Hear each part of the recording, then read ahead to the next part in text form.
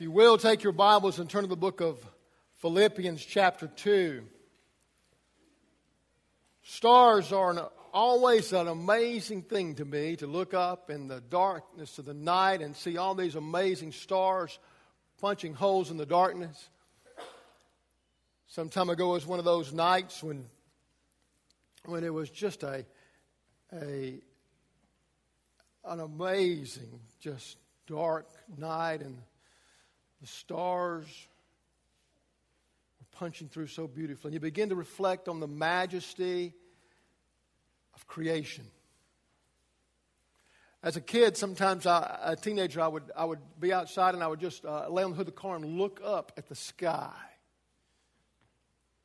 in the night and take it all in. Stars are amazing because of their distinctiveness and their uniqueness. Paul uses this illustration as he talks about the fact that you and I can be as stars. You can be a star. I've talked about that. In your notes, I've realized that we live in a culture that is star-struck. Millions watch Dancing with the Stars for weeks, anxiously awaiting for who will be crowned the star of the show and carry that trophy home. Millions are preoccupied with American Idol and casting votes every week, hoping to usher in the next music star. We will glue ourselves to our TVs to watch the NBA playoffs. Who will be the star of the game, the MVP? We're a star-struck people. We want our children to be athletic stars and academic stars and artistic and stardom. We are so preoccupied with stardom. Well, Paul tells us how to become a spiritual star that breaks through the darkness and reflects the glory of our God and Creator. That's a spiritual star. You can be those other things and still be a spiritual star. But the tragedy would be all those various things in the roles of accomplishment and achievement and never be a spiritual star. And the challenge for every one of us in this room today is to be a spiritual star. Here's what he says in Philippians chapter 2, and I want you to look at verse 13 with me. For it is God who is working in you. Now that's an emphatic statement. He's very emphatic here when he says, I want you to know all that's happening in you, around you, it is God that's working in you. He's working out His life in you. He's working out His power in you. He is working out His purpose. Look, excuse me, it is God who is working you, enabling you both to will and to act for His good purpose. You might want to underline that. All that's happening in my life is for His good purpose. Okay? Now, if that's the case, if we really believe that, then we must realize, how do we view life every day? The good days, the bad days. How do we work that into our lives, and how does that work out of our lives and into the lives of others? So Paul tells us how to become a spiritual star. Here's what he says in verse 14. Do everything without grumbling and arguing, so that you may be blameless and pure, children of God who are faultless in a crooked and perverted generation, among whom you shine like stars in the world. There it is. He says, understand that God is working in your life no matter your circumstances or your situation or your condition, that God is bringing about His eternal purpose in your life. So therefore, I need to respond a certain way. If I'm going to shine in the darkness, now if I want to fit in the darkness and not shine, I don't have to do this.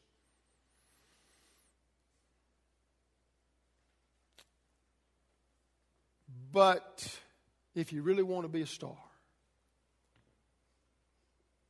Paul tells us how.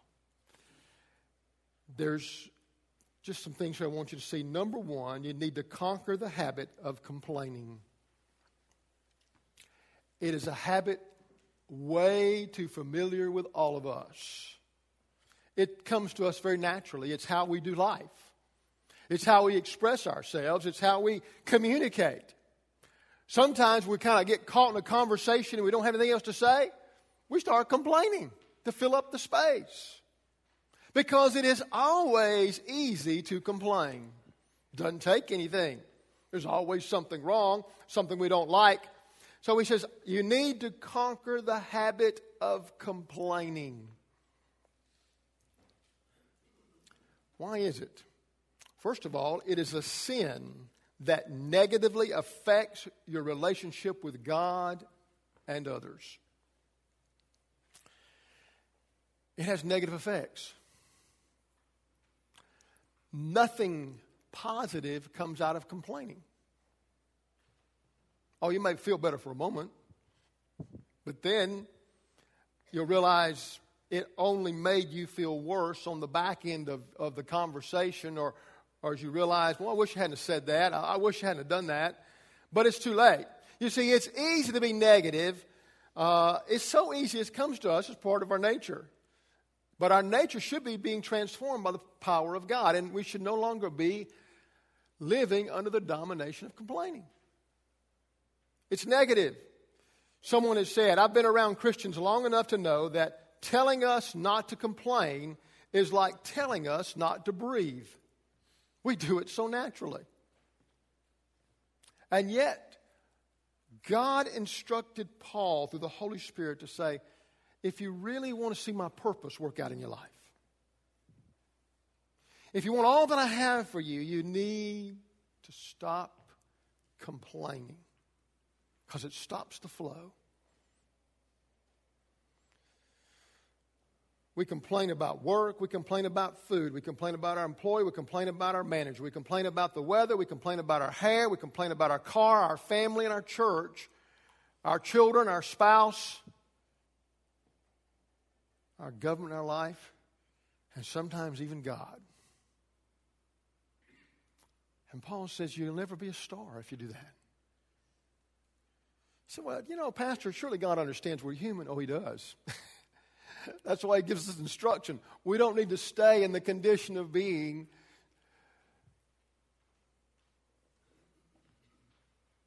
disconnected from his purpose.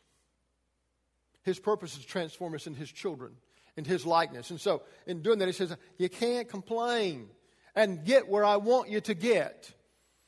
You say, well, how bad is it? Well, let me illustrate with you.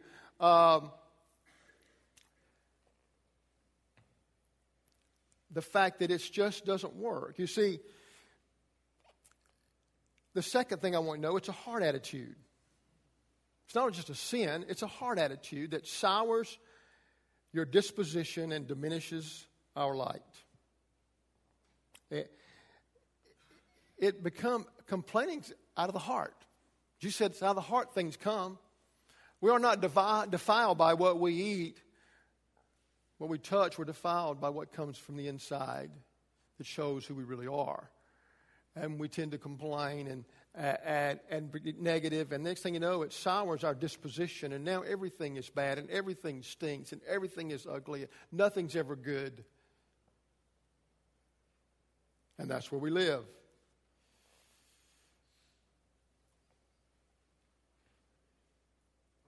We tend to grumble and complain when things get difficult. That includes people, places, and problems.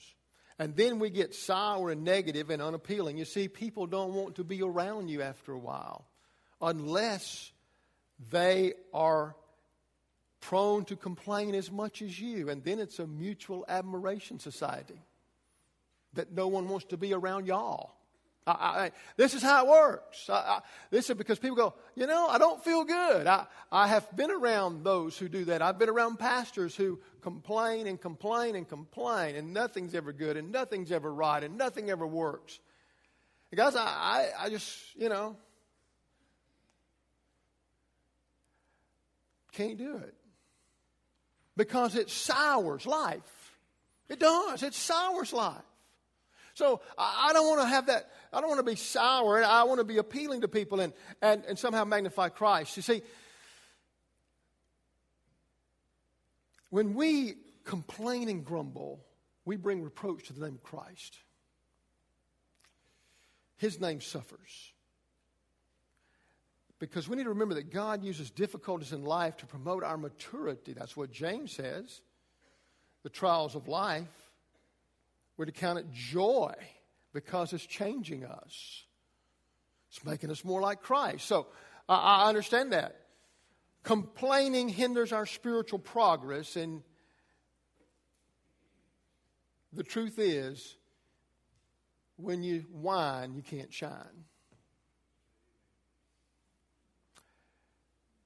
Let me give you an illustration. God, in His grace and mercy and sovereignty, led a group of slaves out of a place called Egypt.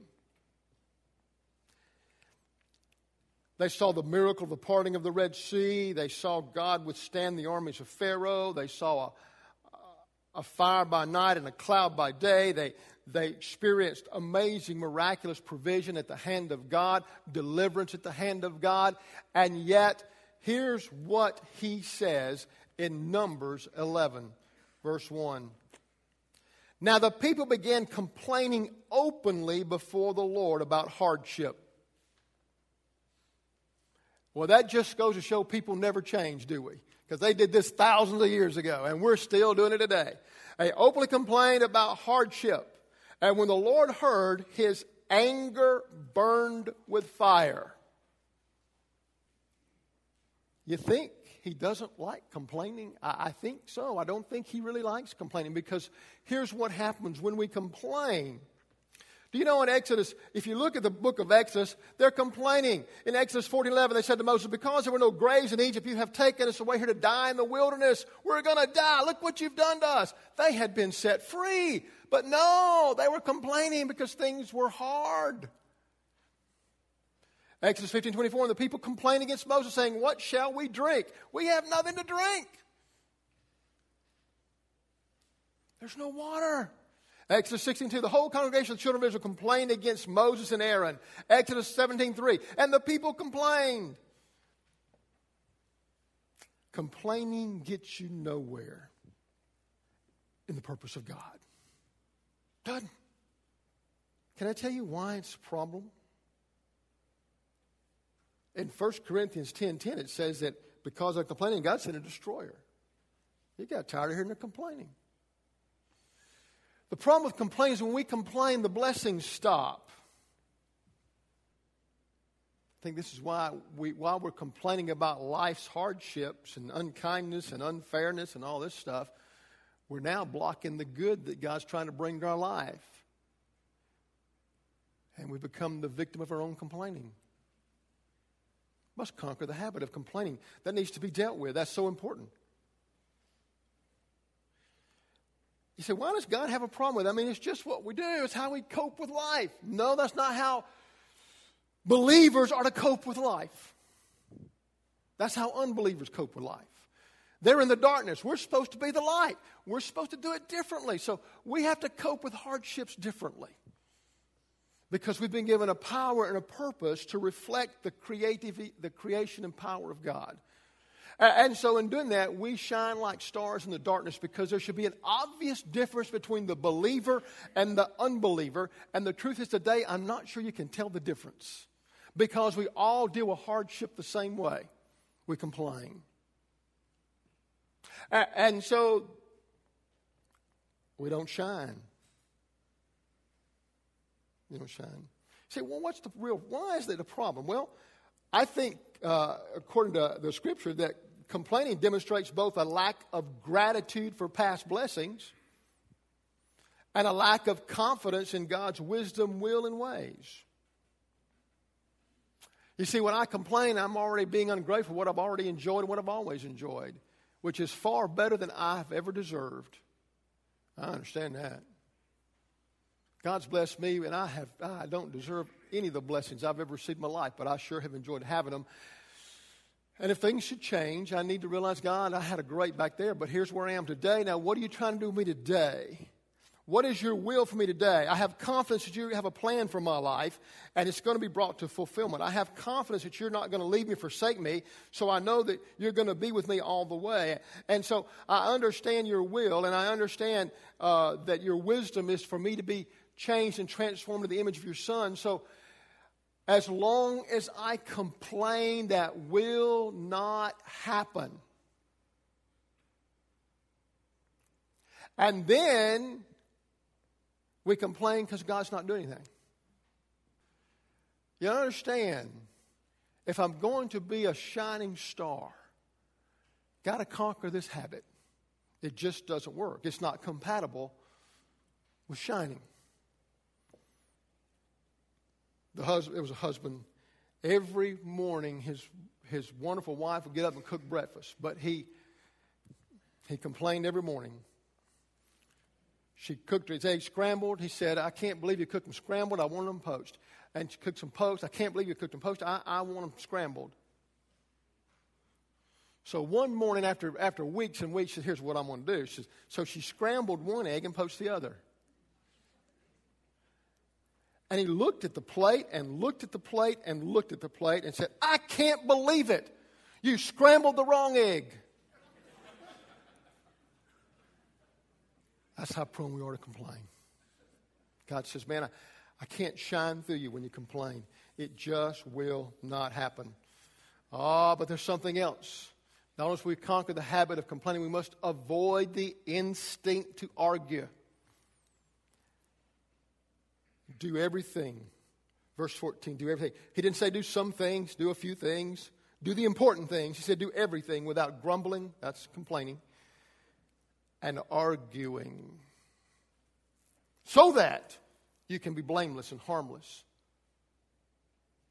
Which means if you're arguing, you're harmful. You're no longer harmless, you're harmful. Arguing reflects an arrogant attitude that is disruptive and destructive in our church, at our work, in our home, and in our relationships. You say, but Pastor, it's just kind of, everybody argues. It is our instinct to argue. But if we're going to shine, we must somehow let the transformation that comes from the Holy Spirit work in our lives in such a way that we realize it's not about who's right. It's about God's kingdom. What he says here very clearly is that arguing discredits, number two, discredits our witness. Man, all of a sudden, when I should be shining as such a contrast to the darkness. Okay? He says that in a crooked and perverted generation, a generation that walks around in the darkness, you should be that shining star that penetrates their darkness, and they see the distinctiveness in you and the uniqueness in you and the contrast in how you deal with life, and they should be drawn to the kingdom of God. But if we are doing what unbelievers do all the time, there is no contrast and there is no drawing people to the kingdom. And may I say to you, probably the greatest crisis we face today in our churches across America is we've spent years and years and years arguing with one another, arguing, and the world don't want to give us the time of day. We argue about stuff that doesn't matter. We argue with one another. I put a quote there, to dwell above with saints we love, that will be grace and glory. But to live below with saints we know, now that's a different story. We argue with God. We argue with one another. We argue with people we don't know. Paul gives Timothy some good advice. He said, avoid stupid questions, foolish stuff, talk that would lead to arguing. I refereed basketball one year. You say, Pastor, why? And I loved it. I enjoyed it. I enjoyed the refereeing and calling games and doing that. And you say, Pastor, why did you only do it 1 year? Because I refereed in church league ball. A friend of mine, we called a ball game. We tried not to call the ball game because he was a member of that church and I was a member of the other church, and it was a championship game and no other referee would call it because how these teams behaved. And so finally they said, I was a good referee, and so was my buddy, and they said, look, you got to call the game. Nobody else will come and take the game. Wasn't that a great commentary for church basketball? Nobody else brave enough to get on the court with you guys. And so I said, all right. So I got my buddy, and I said, okay, we're going to call this game. So we showed up. I went to my church and said, before the game starts, here's the deal. I don't want to hear out of you. I don't want to hear a word from you. You don't talk to me. You don't call me by name. You don't do anything. And play ball the way you're supposed to. And live with the cause. And like all church athletes, they lied and said they weren't going to do that. It's fine. And then my buddy goes to his church. Okay, now here's the deal. And we're going to call it a tight game. We're not going to mess around. Be quiet. Well, we called the game, and unfortunately, it was a close game, so everything mattered, every call mattered, and we had warned them, and so sure enough, it came the moment when his church said something and called him by name. And I said, technical. Of course, they got mad. And then these guys over here did something, and I called technical on them. And they argued, and they argued, and they argued. You know what I learned when I played basketball in high school? You never, ever win an argument with a referee. Ever. Ever. You say, how do you know that? Because I've lost a few. I remember playing ball, and a friend of our family was refereeing, and he made a bad call. You know, they all do. We all make bad calls. But I said something to him quietly about it. You know, I said, I thought you kind of missed that call. I didn't say it. I wouldn't embarrass him. I thought you missed that call. He said, look, don't say anything else. I said, you're kind of thin-skinned, aren't you? He said, yep, thin-skinned, technical foul. Well, okay. I'm telling you. And then I've said I didn't foul, I didn't do that, and I found that it didn't matter. Arguing always generates more heat than light.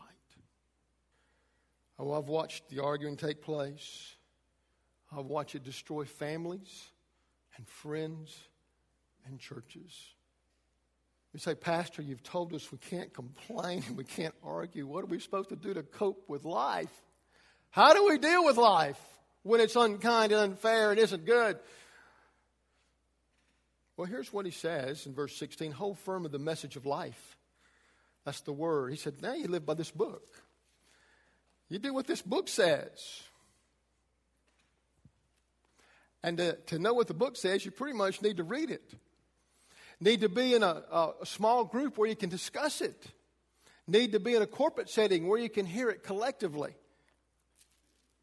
And then you'll begin to let it work in your life. You say, Lord, I want to do it your way, not my way. And boy, that sure gets tough sometimes. It's a challenge for all of us. Make no mistake about it.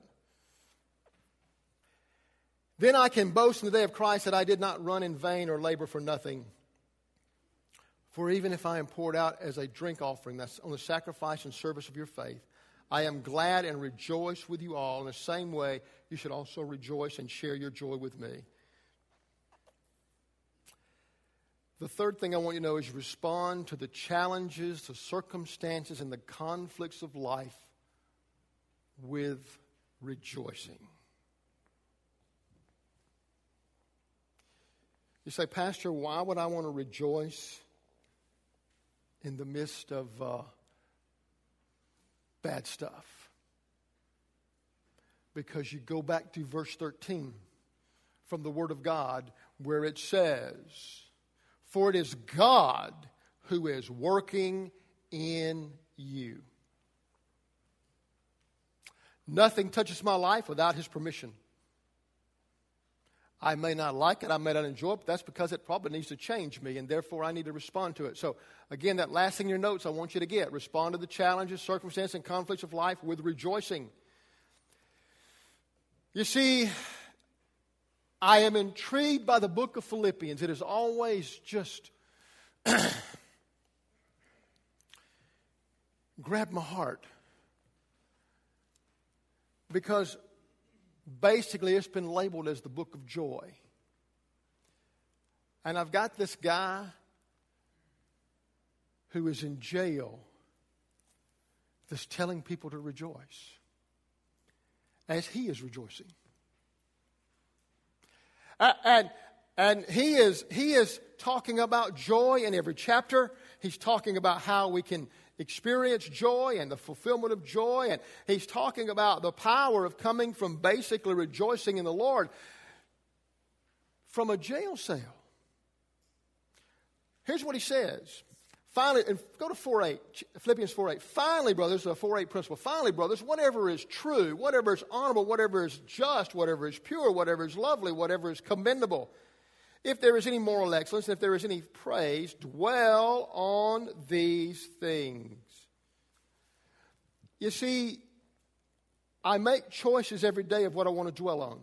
If I want to dwell on the negative, I'm going to come out negative. I'm going to be a complainer. I'm going to argue, and I'm going to be discouraged and depressed. I'm going to do that because that's where I am. It's the cause and effect. But if I choose to dwell on what God's doing in my life, and God, I know you're trying to change something in my life, and you're trying to build in me more illumination for your kingdom, then God, I need to dwell on what you want to change in my life now, and how you want me to conform to your will, and how you want me to submit to your will. And as Paul said, I'm willing to be a sacrifice. I'm willing to be poured on the altar of God if it brings people to Christ. Wow. Now we're talking about shining stars. Not easy, is it?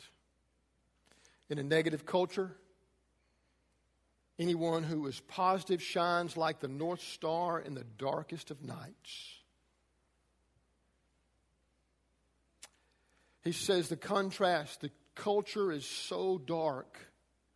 If you'll just let me live my purpose out through you, you'll be a shining star. You'll point people to me. He said, Pastor, you've just told us that we live in this horrible culture and this horrible generation, and things are bad and things are getting worse. And yes, well, how can we rejoice? Our life is rapidly changing. It doesn't seem to be changing for the better. Things are harder. Yes, they are. Oh, they really are.